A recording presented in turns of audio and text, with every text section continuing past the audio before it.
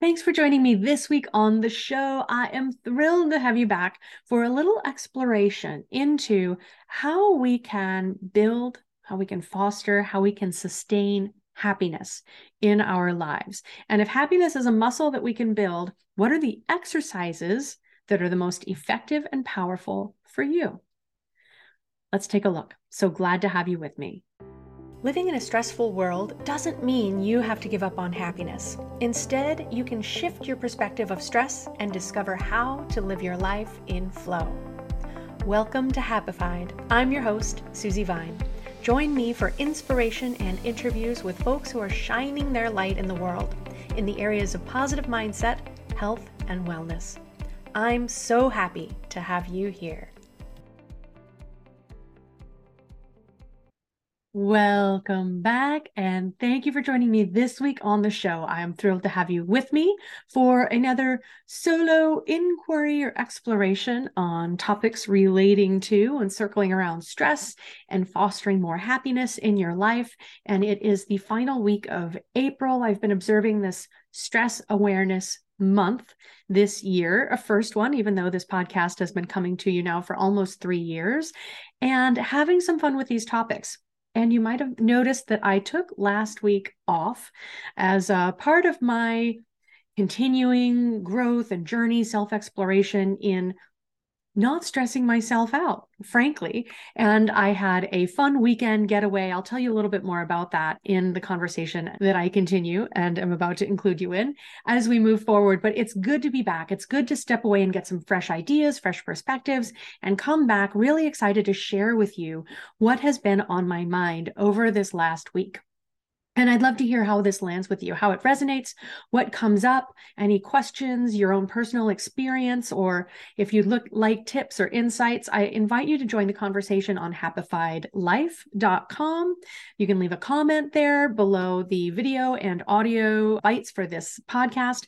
And you're always welcome to join me in the Facebook group, Live with Less Stress, where I share little tidbits, insights, things that capture my attention and try to engage with the community so we can all together look at ways that we can foster our own happiness and stop cultivating stress in our lives. It's time to switch the gas tank from running on stress, from using that as the motivation to whip ourselves into shape, and move instead over to feeling drawn to, feeling magnetized towards our goals because they're so aligned. They're so connected with who we are and who we want to be, that any hard work that comes along with that overall at the finish line is a pleasure to look back on. We are not in the practice. I have given up the game of grinding things out in the hopes of finding that breakthrough, of reaching that finish line and then giving myself permission to have fun. I think it's really important to have fun right now. And so that's what I want to talk about today in this episode. It's all about fostering fun, really digging into discovering what lights you up. Because as I have discovered through these last several years, diving deep into this work, as I've discovered in my own personal journey and in conversations with friends as well as clients, it's not always as clear-cut as you might think. It's not always as easy to know what lights us up, what brings us joy or happiness, or merely a deeply seated contentment that lets us rest easy at the end of the day. What is that for you? I think that's $1 million question. So come along with me. I'm glad to have you here as I stir the pot a little bit, see what comes up, see if you get some new ideas as to where you could be finding and cultivating more fun, more happiness in your life. I'm happy to be your wing girl, and I'm thrilled to have you with me. If you haven't thought about it before now until I was talking about it, what is it that makes you smile? Do some things come right to mind, or is it something that you have to let the wheels creak back into motion and think about? What is it that lights you up? What brings you joy? What makes you feel? Like I was just saying, happiness can be triggering. So maybe happy isn't the right word, but think about experiences or situations, memories in which you feel deeply satisfied, when you feel content and at peace, when you feel fulfilled or hopeful or inspired. If you don't have a notebook or a pen, or maybe you want the notes app on your phone as long as you're listening along, I hope that you will take some notes, because it is a journey of exploration to find out what these things are for us. Because what we see broadcast in the world, what we see brings people joy on social media or as shown on television, doesn't resonate with you. You are unique. You are you. You have your own history and your own future. And what aligns for others is not designed to align for you unless you're buying what they're selling. And I think we get to break free of a lot of that marketing and psychological manipulation. So as we explore through this episode, think about what those things are. When is the last time you did something from that list, from these experiences or memories that bring you happiness or contentment, satisfaction, pride in yourself? When is the last time you did one of those things for yourself? Go ahead and write that down. I'll play along and I'll share these comments in the Facebook group after I get this episode posted. I love to revisit this as I'm editing. I'm like, oh, that was really interesting what I said there. So I get a lot out of reviewing these, and I hope you enjoy watching them the first time around. If this resonates with you, please feel free to share with a friend, leave a comment or review on Apple or wherever you're catching the podcast, so that it's easier for other people to find it and to listen along and join this less stress movement. So today I'm going to be drawing a lot from the book by Sonja Lyubomirsky. She's a wonderful researcher in the field of positive psychology, and her book is called The How of Happiness, a new approach to getting the life you want. And this by Sonja Lyubomirsky. Again, I'll have a link to find that book, paperback or Kindle, whatever works for you, in the show notes. But what she says in her research was really eye-opening when it went live, if you will, several years back. What she found in her research was that up to about 50% of people's happiness, contentment, satisfaction, their positivity set point, if you will, up to about 50% of that comes from what they term genetics. And we'll dive into that a little more deeply in a minute. But let's say 50% is the way that you are designed to be. You are happy, you are more reserved, you are more concerned, you are more critical. These things come by nature or by nurture. We'll take a closer look. Beyond that 50%, just 10%, and this might be a surprisingly low number for you, only 10% of our happiness or satisfaction comes from the trappings of life, right? Our situation, where we are living, the work that we are doing, the people we are with. And this is pretty shocking, right? You would not think that only 10% of your happiness is indicated by your current situation and state, but this is what they find in their research. Because we are masters at becoming acclimated. We adapt. We get used to the pay raise, the new house, the new car, what have you, and we are looking for the next thing, right? We are rather insatiable beings that way. So that's why this surprising number, just 10% of our happiness, comes from the situation in which we find ourselves in life. So if you're thinking that money does buy happiness, that's where your happiness is hiding out. Let this inspire you to get a little more creative in your thinking. And so we're about 40% left. That remaining 40% of people's happiness in the way that they measure themselves, in their satisfaction with life, in their positivity set point, 40% of that comes from the daily practices, the things that people do every day that cultivate satisfaction and happiness, that help them feel happier in their lives. And so the book, The How of Happiness, really takes a closer look at how different people can find what works for them. Everybody's looking for a roadmap, aren't we? I think that I'm fostering an idea, a germ for a book that's a self-care, choose your own adventure guide. So you can really dial in what works for you and find some inspiration if you're feeling a little bit stuck. And this book is what Sonia has created to that regard. So what she's done is she's got a bit of a character survey in there, so you can find some of the things that you like, that you don't, the activities that you do or that you avoid. And then she has suggestions for you where you can go and dig more deeply into one or some of these happiness practices. Because as Sean Aker found in his research in positive psychology, engaging in consistent daily practices helps to train your brain, literally rewire your brain to feel more happy, more content, more satisfied with your life. This neuroplasticity that we have at our access is extraordinary and a tool that we really should be learning how to harness.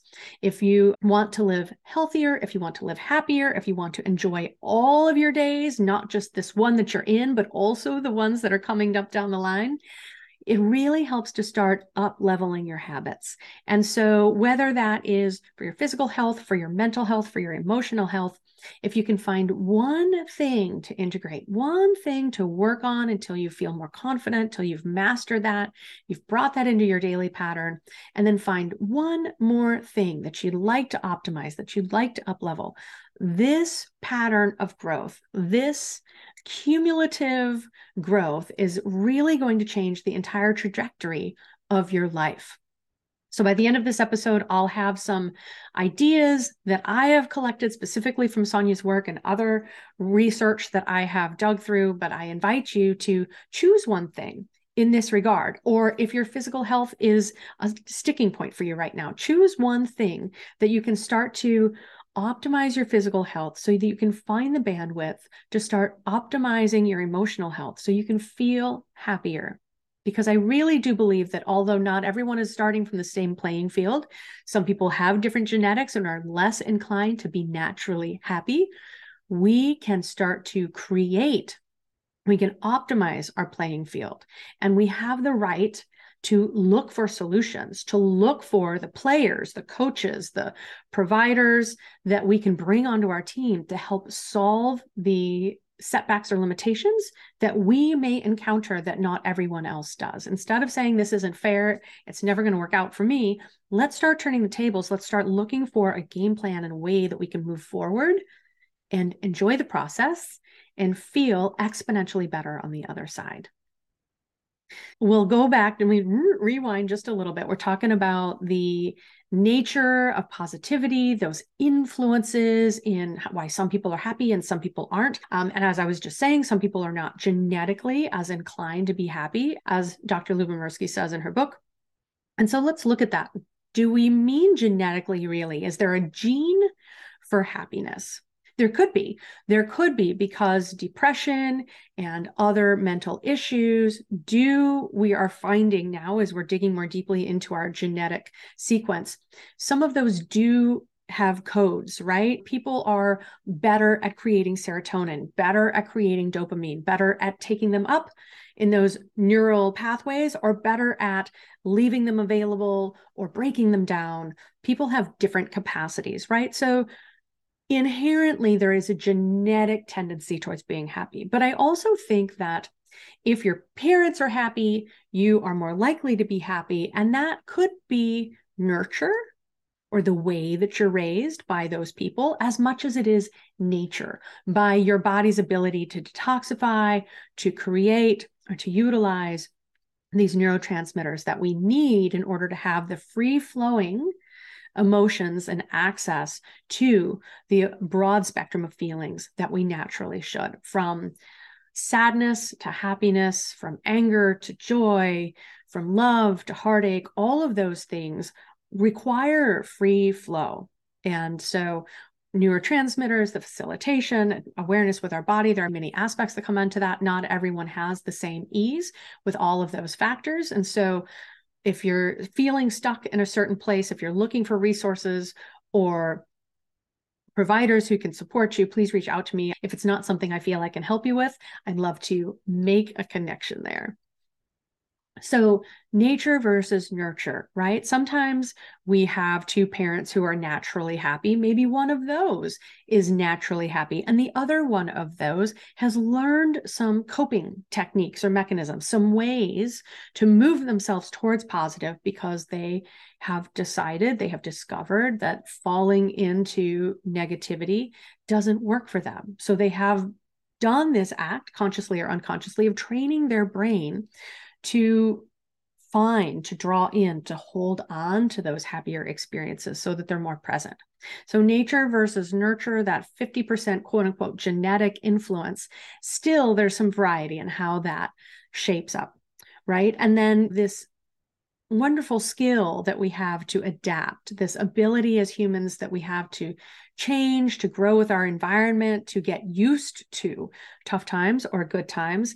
And then the way that can almost feel like a letdown when we reach a goal, when we reach a finish line for ourselves that we've been aiming for so long. And very soon that loses its luster.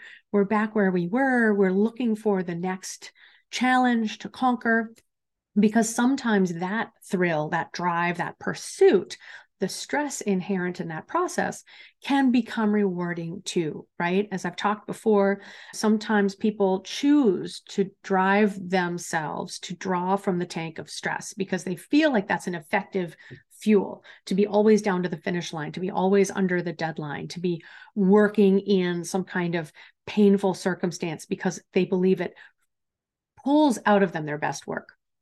I've been in those situations. I worked in theater for over a decade. I know how those people work, and I know how that roller coaster can be. And I can tell you, opening night is quite a party when it's pulled off and it all comes together. And it's nice to celebrate that in community, but it's easy to get burned out when your fuel is stress. So how can we bring other fuel into it? What can we do with this 40% of latitude that we have? What are the daily practices and habits that we can be cultivating so that our brain starts to honor happiness, gratitude, pleasure, as much as our brain has been biologically wired to respond to stress? And I've gotten into this many times over the years, but fundamentally, we can look at stress as enhancing or debilitating, and recognizing that our stress response, that sympathetic stress response to fight, fly, or freeze, is simply wired in our most primitive brain to move us away from harm, to move us towards safety, to learn the lessons from harm. That's why we ruminate on stress and painful experiences, because we're learning those lessons so that we don't have them come up again. So rather than letting our biological impulses steer the ship, we can use neuroplasticity to our advantage. We can start to put daily attention to things that bring us happiness. We can start to cultivate the gratitude in the things that do so. And gradually over time, our brain recognizes we put as much value in feeling good, in feeling satisfied, in feeling fulfilled and complete as our brain has traditionally put in recognizing and then moving away from stress. So how can we start to wire our brain? How can we create some of these daily practices that are enjoyable, that's something we are happy to add to our already busy schedules, and that start to really bring benefit, measurable benefit to your life? Let's take a look. So in the How of Happiness, you do a quick little assessment to see what kinds of things you enjoy, what kinds of work you do. So I really do highly encourage you to take a look at this book. It's not a cover to cover read. It's really a get a handle on things up front, see what happiness activities are suggested for you or what captures your attention, and you can come back to it. You can tailor it over time. Almost consider it like a workbook. And I definitely do suggest you have a journal to start to track your process and habits through this daily and over time full accumulation of practices. Some will work for you and some won't. So let's start keeping a bit of a record book for your journey. So there are 12 happiness activities that are summarized in the book. And first of all, we have a few in the field of practicing gratitude and positive thinking. As I was just saying, this is because our brains can be wired if you will, to put more value on different experiences. So that's why most people refer to a gratitude practice as a mainstay, right? Many high achievers have this as part of their $1,000,000 morning or end of day reflection exercise. Practicing gratitude teaches your brain that we want to keep these memories. We want to file this for future reference. We want to come back to this, and we want to recognize it when it happens again.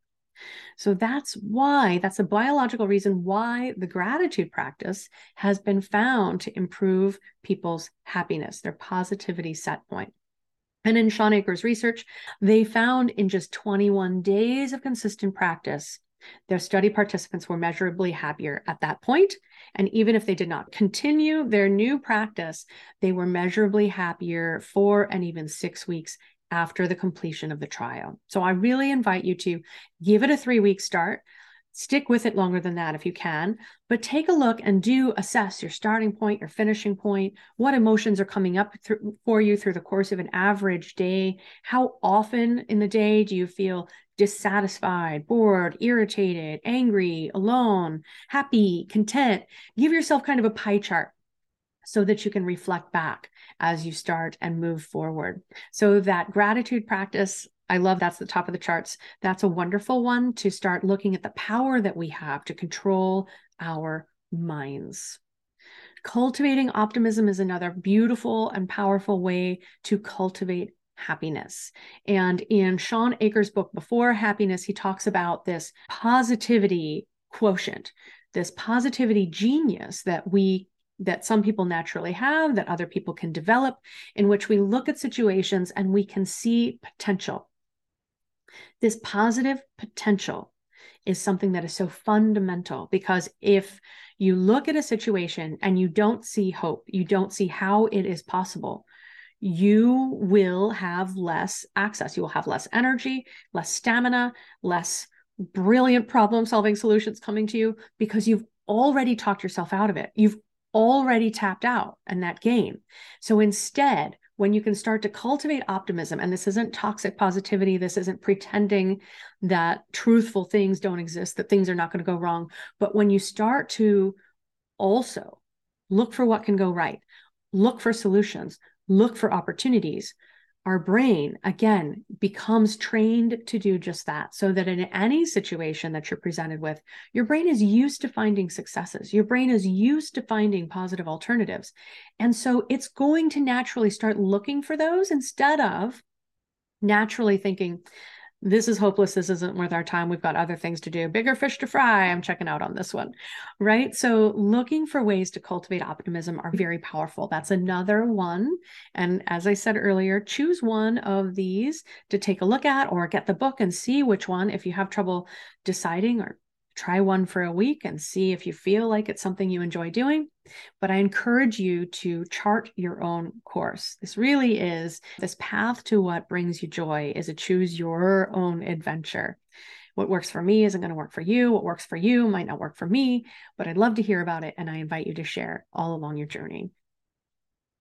Another aspect or thing that can help you to practice gratitude and positive thinking is avoiding overthinking and social comparison.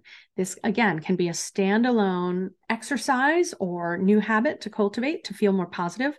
And I think that we've all recognized that social media is a lens that is not always helpful. And I'm even hearing in new research, or research that validates old research, in terms of how much social media can cause depression in people, specifically in teenagers, specifically in teenage girls. We are presented more and more evidence to the fact that looking through this social lens, looking through this cultivated, curated picture of what brings other people joy, is making us feel isolated, is making us feel alone, is making us feel less than. So if social media is a sticking point for you, perhaps there's a way to scale it back at minimum, or eliminate it for a week up to a month, if you can step into that and see how that changes your experience. I'm not saying social media doesn't have its place. It's a wonderful way to foster and maintain connections with people in your life if you're using it mindfully. As soon as you are not mindful about social media, that's when you fall victim to their algorithms, and they've got you right where they want you. They've got you on the mindless scroll, the fake news threads, all of that can go on and on, because that's what they're designing it to do to you.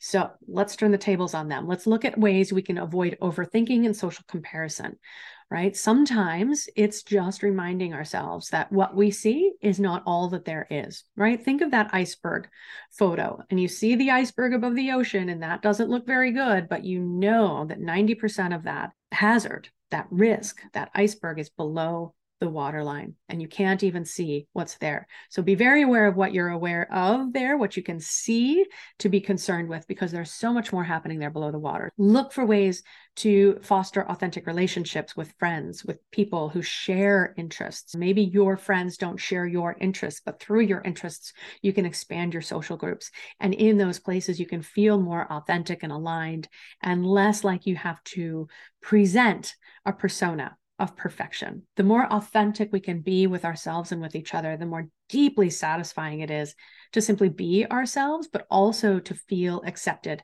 and treasured in those relationships. It's given me warm fuzzies from this last weekend that I spent with dear friends. Such a special, special time. So the next kind of category of happiness activities are practicing acts of kindness. Random acts of kindness are a wonderful way to foster your own happiness, to feel better about yourself, because you're bringing happiness to other people. We get by giving. We receive huge gifts by giving to other people. And so practicing random acts of kindness, getting a coffee for someone behind you in line, holding the door for someone, just smiling at someone on the street and acknowledging their humanity instead of breezing by them the way we breeze past so many people in the ongoing business of life. Taking those moments for connection, for authenticity, are really powerful and a beautiful way to shore yourself up and to feel happy and to know that you've brought happiness to someone else. Nurturing social relationships is another happiness activity. And definitely after these years of being isolated and thinking that social media is enough to be engaged, to be connected with other people, nurturing social relationships is so important. We are such creatures of community. But getting back face to face, person to person, in situations where we can meet new people, get to know the people that we already know even better, foster these deep supportive relationships, just where we can feel heard and hear other people, receive and lend support, are so very powerful. And I'll go ahead and share a little bit about my weekend getaway. Some of you, if you listen very carefully, I try to hide my hippie roots here on the show, but ever since I was in college, I have been a huge fan of the band Fish. And if you are familiar with the Grateful Dead, very much like them, Fish have a very devoted group of followers. And given the fact that I left college 26 years ago, math isn't my forte, but seeing the band whenever they were in the area, because they do travel a lot. This weekend, I think I got up to my 40th show in the wonderful company of some of my dearest friends. Some of my college friends, we all got together, and 8 of us went to shows together this weekend, and we danced and we laughed and we made food together and we talked and we connected. We remembered old stories and we created new memories. And that connection, that ability to be present with people who accept me so completely, who care about what I'm creating, where my frustrations and struggles are, who offer me solutions, and who simply listen without offering solutions, is such a deep gift. I know that I'm still riding high on it, but even months from now, looking back on this opportunity to take time away, to make this time for myself, to put a priority on these social connections, on dancing and movement, which feels so great. You hear me recommend all the time to drop a dance break in your day. It comes from those hippie roots. And all of that benefit. There was certainly a financial investment required. There was missing some work. There were covering some shifts. And it was all so worth it. And I would do it again. And I might next time they come through town. That's one of the beautiful things of having bands, musical experiences, live events to give us incentive to make it happen. Because if we don't put it on the calendar, if we don't commit to doing the thing, life is going to keep on filling up around the edges. We're not going to have those opportunities for connection. We're not going to get to be with the people who bring us joy, right? We're going to get stuck doing extra hours at work. We're going to get stuck spending the entire weekend cleaning the house and not getting out in the fresh air, enjoying the sun, sitting down on a hammock or a beach towel, making your own little mini vacation where you are with what you have. So if nothing else inspires you from the episode, I do hope that this will inspire you to maybe reach out to an old friend who you've lost touch with and you feel like it's been too long. Just make that effort.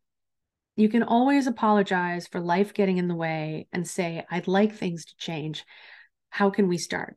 How can I be available to you? How can I support you? How can we get back on track and make up for some of this lost time? So another aspect of happiness activities that you can cultivate, that you can foster, that can do a little bit more work, because sometimes happiness is work. It's a muscle that you build, right? That's how I really think of that neuroplasticity, is that it's the muscle of happiness that's worth working out. In regard to how we can manage stress and hardship, how we can resolve and move through trauma. These aren't pleasant tasks, but it's something that I hope everyone who struggles with these areas feels compelled to do at some point. When you're feeling strong enough, when you're feeling ready, or even before you are, it's so important to resolve these things, because, like I said earlier, we can't be running with our fuel only drawing from the stress tank, right? We can't be forming our life moving forward to avoid the things that have traumatized us, or to put the bumpers on the rest of the world because we're afraid of getting hurt again. We are extraordinarily resilient beings. We don't become resilient by living in a beautiful, idyllic world. Resilience is another of these muscles, right? By surviving, by learning how to move through, by reclaiming our life, our happiness, our independence, our strength, we are able to meet more. Not to say we're asking for more. That's not the case. But just to recognize how strong we really are, how much we are not limited by what has happened to us, by what has been done to us, by what life has served up for us, but instead to take a look at how these lessons can become launch pads and how we can dig deep and maybe do some hard work to come out of it with the confidence in ourselves and the vision of what we would like to call down next, right? Looking for ways that we can be inspired or informed by our past experiences instead of limited and restrained and restricted by those. So again, if this is somewhere where you feel stuck, I urge you to reach out to me. I'd love to have a talk with you about it, offer you some suggestions. And if there's a better match and someone that you could be working with, I'd love to make that connection, because I don't think anyone should be held back by the trauma that we've all experienced. And everyone has, whether it's a big T trauma, a major life event, critical situation, imminent harm, threat, assault, or if it's little T traumas, if it's the things that as a little person, you just didn't have the capacity to understand, and you didn't have the loving support and nurturing that you need to put it in perspective. Then those little T traumas that ride around with us, that make us feel unloved or unlovable, that make us feel incapable or not enough, we can turn that all around. We can be the loving parent to our small self that we need to have. And then we have that skill to support ourselves moving forward, right? Every tool that we acquire is a tool that we then have in our toolkit to bring out later. So how can we have strategies for coping, right? There's a lot of coping that we do in life. Fundamentally, coping is either based on the problem itself. What can we do to resolve the problem itself? Or if the problem is bigger than us, if the problem is immovable, if the problem is like the loss of a loved one or the end of a relationship, how do we cope with the emotions? right? Because if we're in denial of the situation, we're not trying to resolve it or move through it, it's only going to get more difficult. If we're not coping with the emotions in a healthy way, if we're trying to stuff those emotions down, bottle them up, move past it without doing the dirty work of sitting there and being miserable for a while, moving through the tunnels of emotions, as Emily and Amelia Nagoski love to say. If we're sitting outside that cave, terrified to take a look at it, that emotion is always going to have power over us. But when we learn how to cope with emotions, as we learn to sit with emotions, to be present to what we're feeling, that is a really extraordinary superpower. Also, I love the work of Hillary Jacobs Hendel and her work with the change triangle. Her book is called It's Not Always Depression. I'll link that one as well in the show notes. And she has a wonderful training program called Emotions 101, which I can provide. And if there's interest there, I would set that up to be coming up in the next 2 to 3 months. So let me know if you'd like to move through that in a space with some other people who are interested in digging deep and taking a look at what this means, what these emotions are, what authenticity is, how we are hiding from emotions, numbing out, and afraid to look below the waterline, right? Together, we can have that courage to start to dig in below the waterline so we can really shift things. Another powerful way to manage stress and trauma, to help to move back towards happiness, and this is a difficult one. There's a lot that gets tied up in forgiveness. But learning how to forgive, right? Learning how to not just let other people off the hook. That's not what it's really about. It's learning how to let yourself off the hook. You don't have to keep holding that lesson over yourself. You've learned the lesson. You can stop holding up all that energy and intensity and emotion over other people and what has been done to you. You've learned the lesson. Move forward and learn to release that. That energy that you're holding against someone or something isn't doing nearly the damage or harm or impact to them that it is doing to yourself. And it can be really holding you back when it comes to not only finding your happiness, but understanding what brings you happiness, because you've really taught your brain that your attention is on what brings you stress and sadness and heartbreak and anxiety. So how can you flip the script? How can you take less importance in that, forgive the thing, the person, the time, your mistake, so that you can release that attachment, so that you have your hands open to receive more different things? I hope you're writing down what stands out to you. Maybe first, second, give yourself a couple to work through as you move on.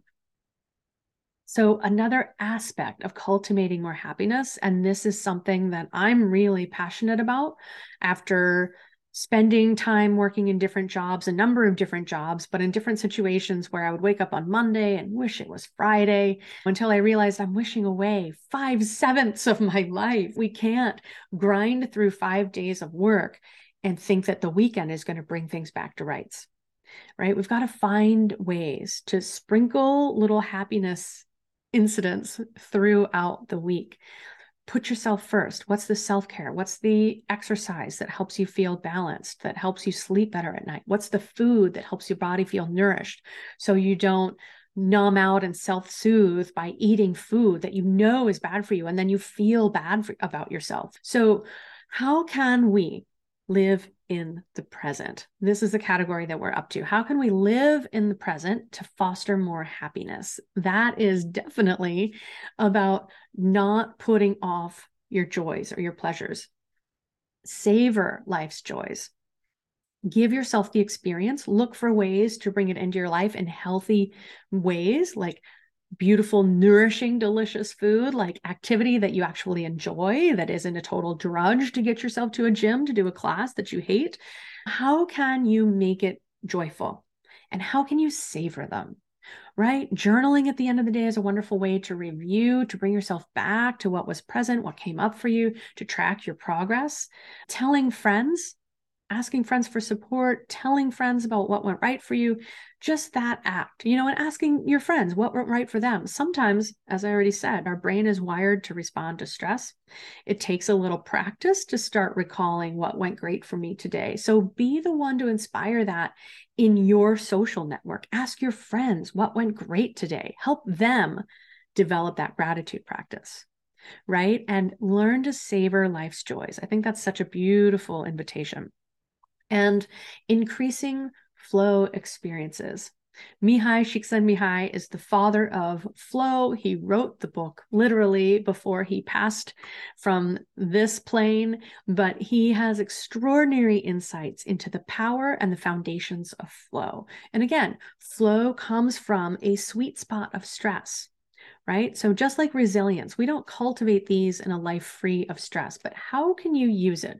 What's the inciting incident? Is it desiring a goal and being focused on that? Is it having just a little bit of performance anxiety and what you're sitting down to do? Is it being like a novice all over again, using that beginner's mindset? How can you drop into what you're doing so completely that you're engrossed, that your attention is completely here, that time starts to fall away, that distractions don't come up? I'm the queen of distraction. My brain loves to hunt for squirrels when I'm not comfortable with what I'm doing or creating. How can you set yourself up for a flow experience? What's your optimal work style, situation, time of day, short Pomodoro blocks, or a long uninterrupted session? Get to know yourself so you can know how to foster and cultivate those states of flow. And then really relish that experience of being so engrossed in something. And again, let your mind know this is a beautiful way to be. I love being so present for this. How can I be more present in the other things that I'm doing? Live in the present. Another wonderful aspect of cultivating more happiness, and this pairs well with what I was just talking about, is committing to your goals. Finding a goal, committing to that goal, following through on it, building that confidence in yourself and your abilities, but also the way in which you create goals. Because it's so important to not pin all of our satisfaction and success on a finish line. Because as Sean Aker says, we keep moving the finish line, right? We move what the project is supposed to look like. We change deadlines, we change teams, we change situations. A move happens, a health issue happens. And so all of these goals are out here down the line, way down the field. And when we feel like we never get to them, we lose that confidence and faith in our abilities. So how can we break that down? First of all, find milestones that help you know you're on the right track. So you can say, oh, we're right here. I'm in this stage. I was going to celebrate this. I want to recognize that I am further along than I was. I'm going to celebrate this in this fashion. I encourage you to create a plan. And then you feel motivated to keep on going. You're recognizing along the way that you're making progress. So just in case somebody moves that finish line, you still have developed confidence and appreciation of your own fortitude and abilities. So breaking it down into doable pieces. So you have more than just one goal to succeed at, right? A series of goals culminating in the big finish, but also make sure that they are aligned. So look at how your goals can be aligned for you and not created by the other people in your life. Obviously at work, people might hand you goals that aren't, what you would choose, and that can be difficult. But look for ways to be aligned in what you are working towards so that you feel that satisfaction in what you're creating. When we bring things into the world that we are satisfied with, that we're proud of, it's a total game changer than drudging through the work week. And if you're in a job, if you go and clock in your 40 and that is that, and you get a great paycheck and it means you get your weekends or your evenings to do things that you love, what kind of goals can you create for yourself there? Maybe a goal is to take this mini vacations or to take this big vacation or to create these kinds of things in your free time, in your home space, to optimize your home, to declutter your home, to get crafty, to get busy with your hands so that you have things that resonate with you. right? Just because work might not resonate with you doesn't mean you have to give up that work. It means bring more meaning to other areas of your life. Find goals that you're aligned with and that you enjoy pursuing. And finally, in the home stretch, we're looking at ways that you can foster your happiness. And these are in ways that you are taking care of your body and your soul. One of those, practicing religion or spirituality, or if you prefer, personal development, but basically looking for ways to grow, right? Ways to deepen your understanding, ways to get perspective, because when life is really hard and you're really in the thick of it, it is really hard to see what this is all for. But if you can find something to give meaning to the drudge work, to the daily grind, if you can put that into relationship with what you're contributing to, with what you're gaining from it, with what you will be able to do on the other side, with how you can support the people that you love with the work that you do, take a look at that. Take a look at how maybe that for you, that's faith. For me, that's spirituality. For someone else, they like to keep it nice and clean. Let's just do the personal development. It's me. I am the I am. But get to know yourself and what helps to create that perspective and context that helps overwhelming situations feel a little less overwhelming, because they certainly can, and justifiably. But perspective is powerful, my friends. And I invite you to find ways to build in those benchmarks so you can find ways to get an eye on things and to understand this too shall pass.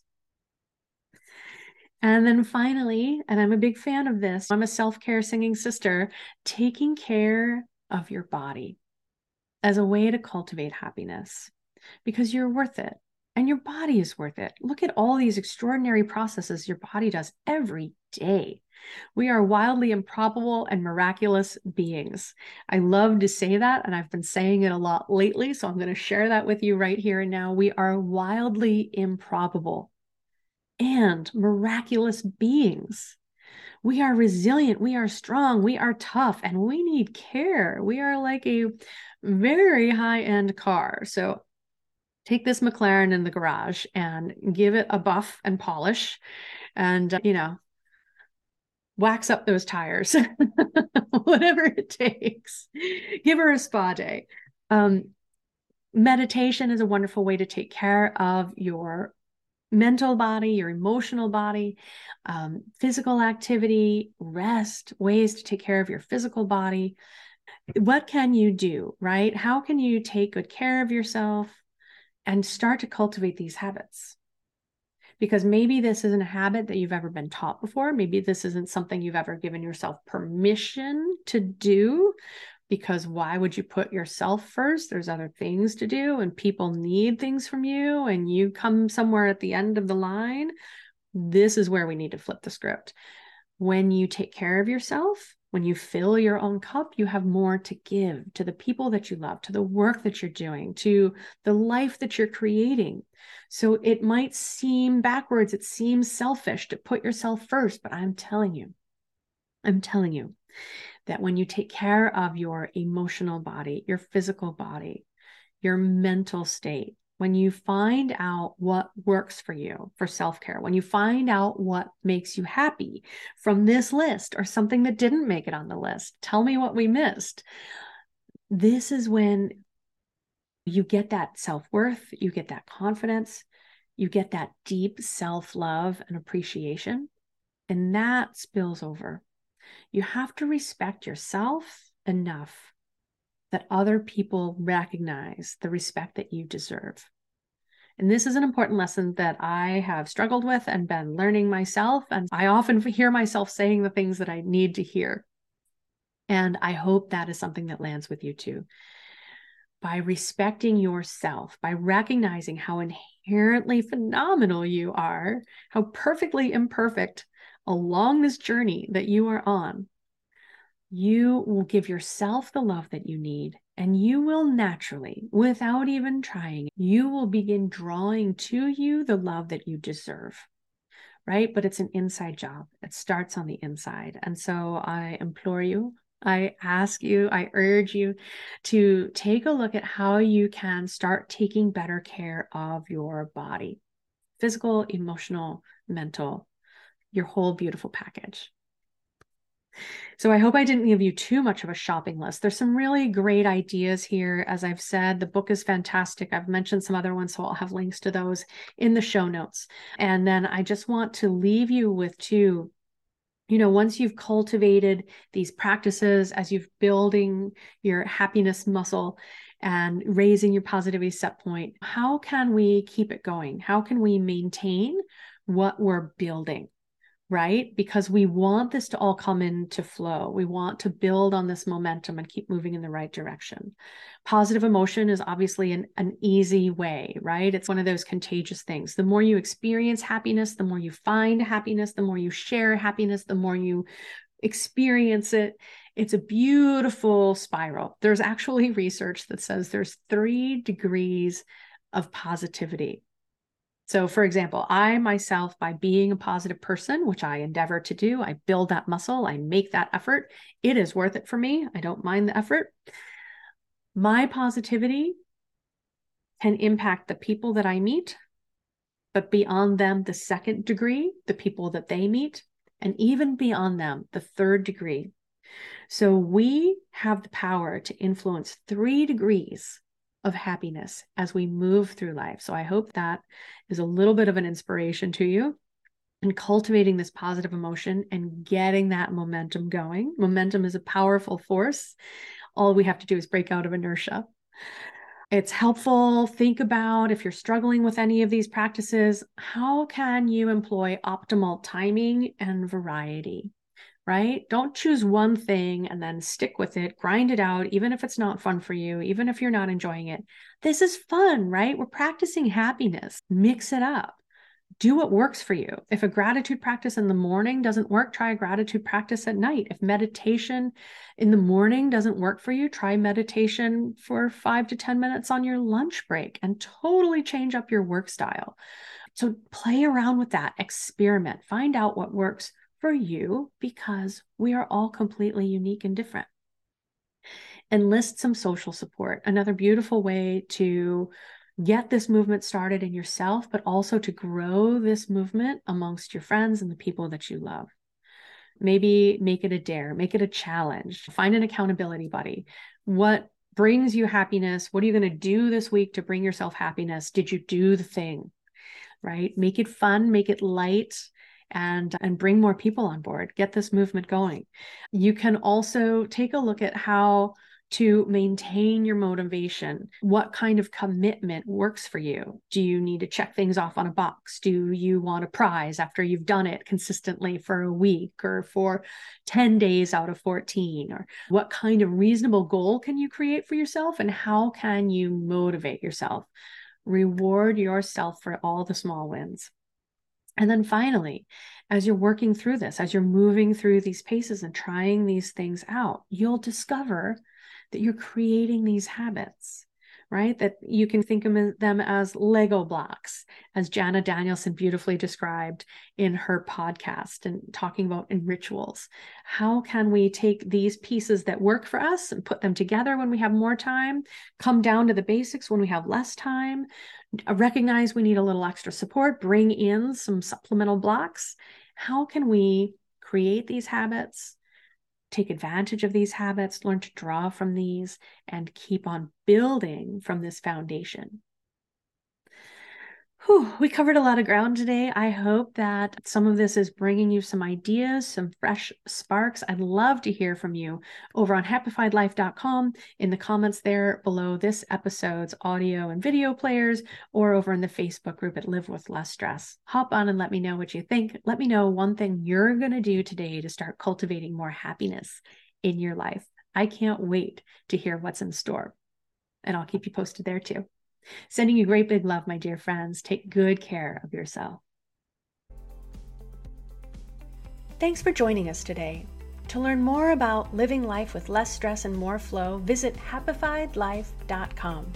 Subscribe on your favorite player to catch the next episode as soon as it's out. Sharing really is caring, so please rate and review the show while you're there. And if you know someone else who would love it, please pass it along. Until next time, my friends, keep on shining.